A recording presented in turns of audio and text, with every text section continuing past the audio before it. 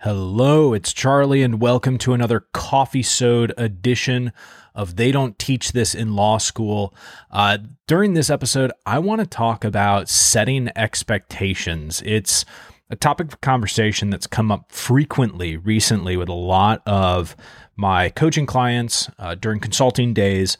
And so I want to share some insight gleaned from working with people who you would recognize as personal high performers who are struggling with how do I install that higher level of performance within my firm. And the commonality here is people who are personal high performers, but you would also categorize as good people.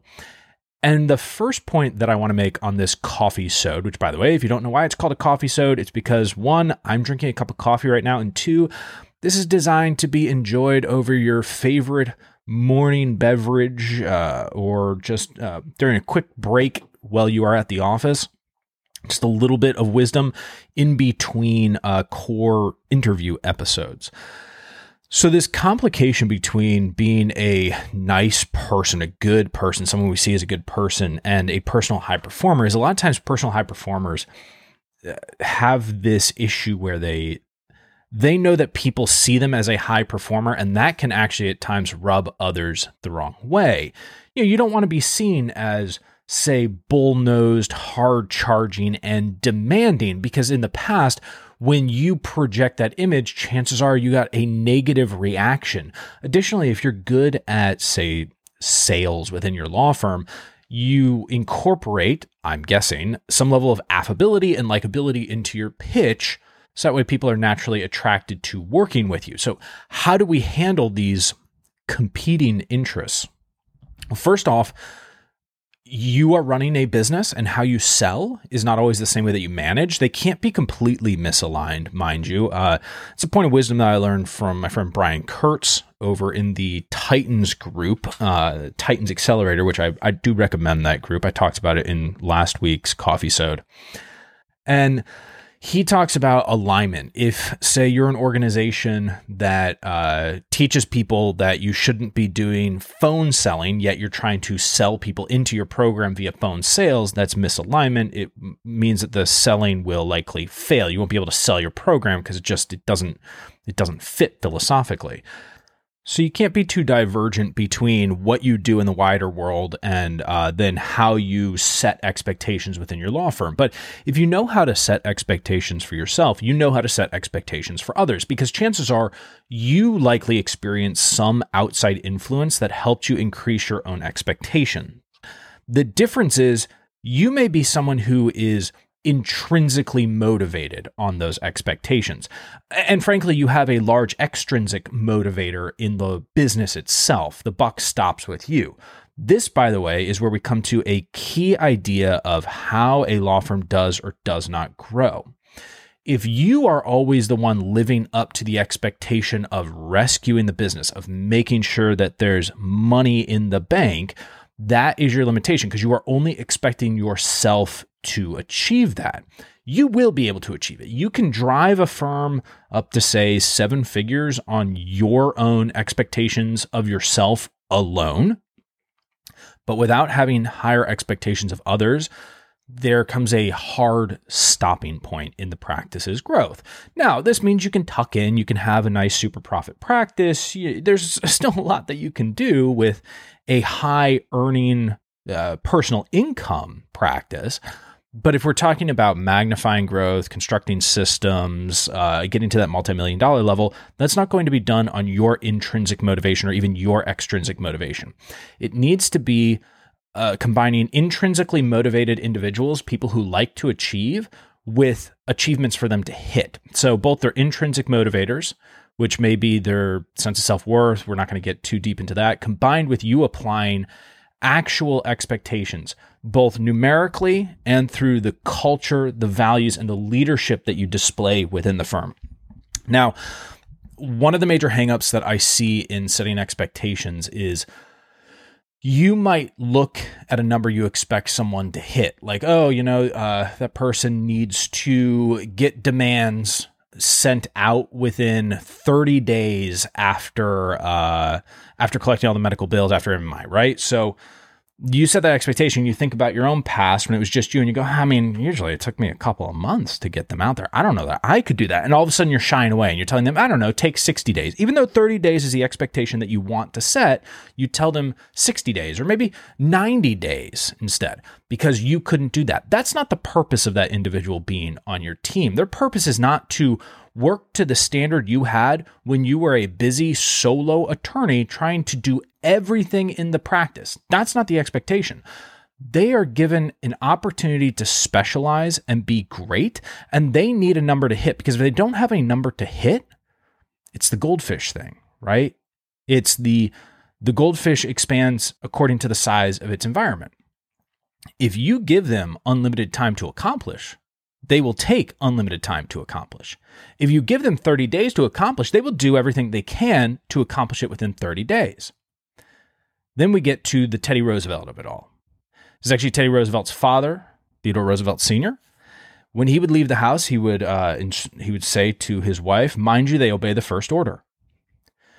When you set expectations in the practice, the hardest part is the first time that you have to tell someone they didn't meet expectations.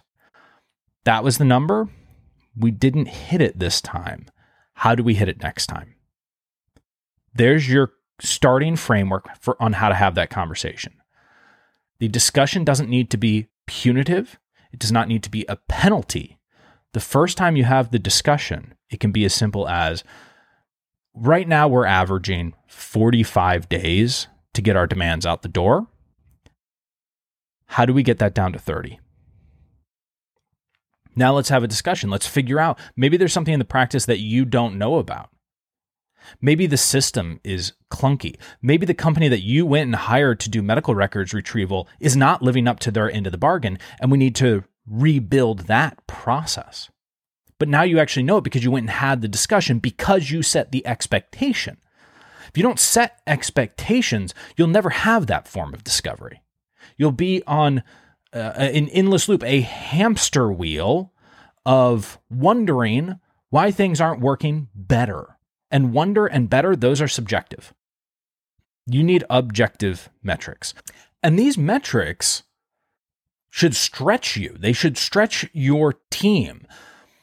When we install a new set of expectations in a practice I'm working with, my default is let's look at somewhere between the last 90 days to 3 years of productivity or numbers. And obviously that's a huge time range. It depends on what the expectation is. For example, if our expectation is how much content should we be publishing as part of the marketing plan, we may only need to look at the last 90 days to understand what our baseline is, as opposed to if we're looking at average case value as trying to improve the average case value, we probably need to look at the last 3 years of data in a personal injury firm, or average billable hours, looking at the last year worth of billable hours to establish a baseline expectation among our team members, and then we increase that number.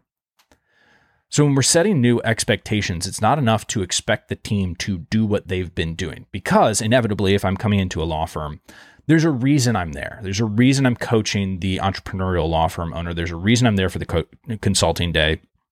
And it's because we know expectations are not being met in some form or fashion. Either we don't have any real expectations set down, we're essentially running the firm by its existing emotional state, which is your emotional state combined with the emotional states of everyone in the firm. And we're not saying firmly, this is what has to get done, this amount by when. And in doing so, or in this case, not doing so, we're failing the team as leaders. They need to know their boundaries. You want team members to be successful. It's not just about the rah-rah build them up. It's about letting them know what they have to achieve in order to earn their place on the team. Great sports teams, people who are playing in the pros, if you can't maintain the batting average, you're going to go. Even if we really like you in the clubhouse, you got to go, because we know fundamentally we can find someone who has that ability to fit in the clubhouse and has the batting average. By the way, you should know that the talent that you want to stock your firm of people who can meet the numbers and live up to the cultural expectations, they exist. I don't care where you are. They exist because not only do we have local talent, we have remote talent, virtual talent. We also have companies that we can work with to patch holes or handle significant portions of how the practice operates. All that requires is a certain amount of imagination. But getting back to setting expectations. So we deal with this. I don't know that I could do that. How can I assign a number to that person? Well, your job is to figure out what the baseline is, raise that by, say, 20%, and then say, I know we can achieve this. I know that we can work more efficiently. I'm going to lead you all. I'm going to provide the guidance, the encouragement, the coaching to get to that place. So instead of us signing 10 new clients per month, we're going to sign 12 new clients per month. And we know what we have to do. We know that we have to get more leads, and we know that we have to improve our intake. We have to improve our process of getting people to sign and faster. And we're going to get 12 new signups. And as soon as we start getting 12 new signups, great, we're going to do 15 new signups per month. And by the way, now we're going to start closing 10 cases per month as we start moving through our inventory. And eventually that number starts to catch up more and more and more with the number of cases signed. Now, in a growing practice, by the way, in terms of expectation setting, my expectations for you, the number of cases that you sign each month, if you are growing, is greater than the number of cases that you close each month. We can establish numbers of equilibrium. For example, you're bringing in 20 clients per month and you're closing 20 matters per month. But if you really are committed to growth and moving faster, you might be, say, signing 25 clients per month while closing 20 matters. Setting that expectation of the firm. Now, there are two types of expectations that we want to set. There are outcome expectations and process expectations. Outcome expectations are, say, the number of clients signed or the number of matters closed. There's almost this, I don't care how we get there, we just got to get there. That's the outcome that I want. Then there are process expectations. These are the number of social media posts we're going to do in a week. These are the number of outbound referral touches we're going to do. This is how many hours we expect you to put in on billable requirements each week. These are all process-oriented numbers as opposed to the larger outcome. And this is where we have to balance the idea of sometimes we're just achieving the outcome and we're going to figure out how to get there versus sometimes it's follow the process, trust the process, and you will get there. More than anything else within all of these ideas, you need to know that setting expectations, higher expectations, is valuable. Your team wants to achieve their untapped potential. And if you don't set the expectations, they will go back to their minimum selves. They will revert to the mean. And you are building a place for them to perform, for them to realize professional goals that they would not realize other places. Some of them don't even dream of professional goals until they get into your firm and see what is possible working in a small business that is committed to helping people and making great money in the process. It is a privilege to work at your law firm. It is a privilege to be pushed. It is a privilege to meet expectations, to grow, to expand, to make yourself better. If you are constructing that environment and you're telling people, I know what is possible and I know that you can achieve it, some people are going to fall out. And that's the other hard part about raising the expectation. Some people won't make the cut. This is where we get into the discussion of the difference between being the patriarch of your firm and the /matriarch and being the captain of your firm. You are not running a family. Stop thinking of your law firm as we're like a family. This is a family environment. Families are messed up.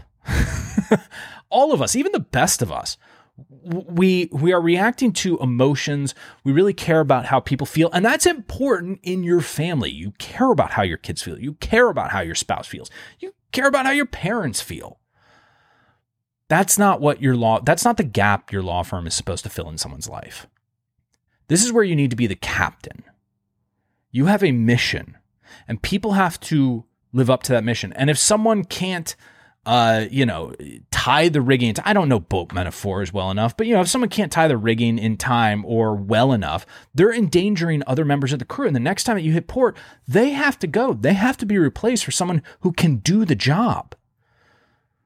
It's not enough, again, for everyone to just like that person. They need to be able to do the job.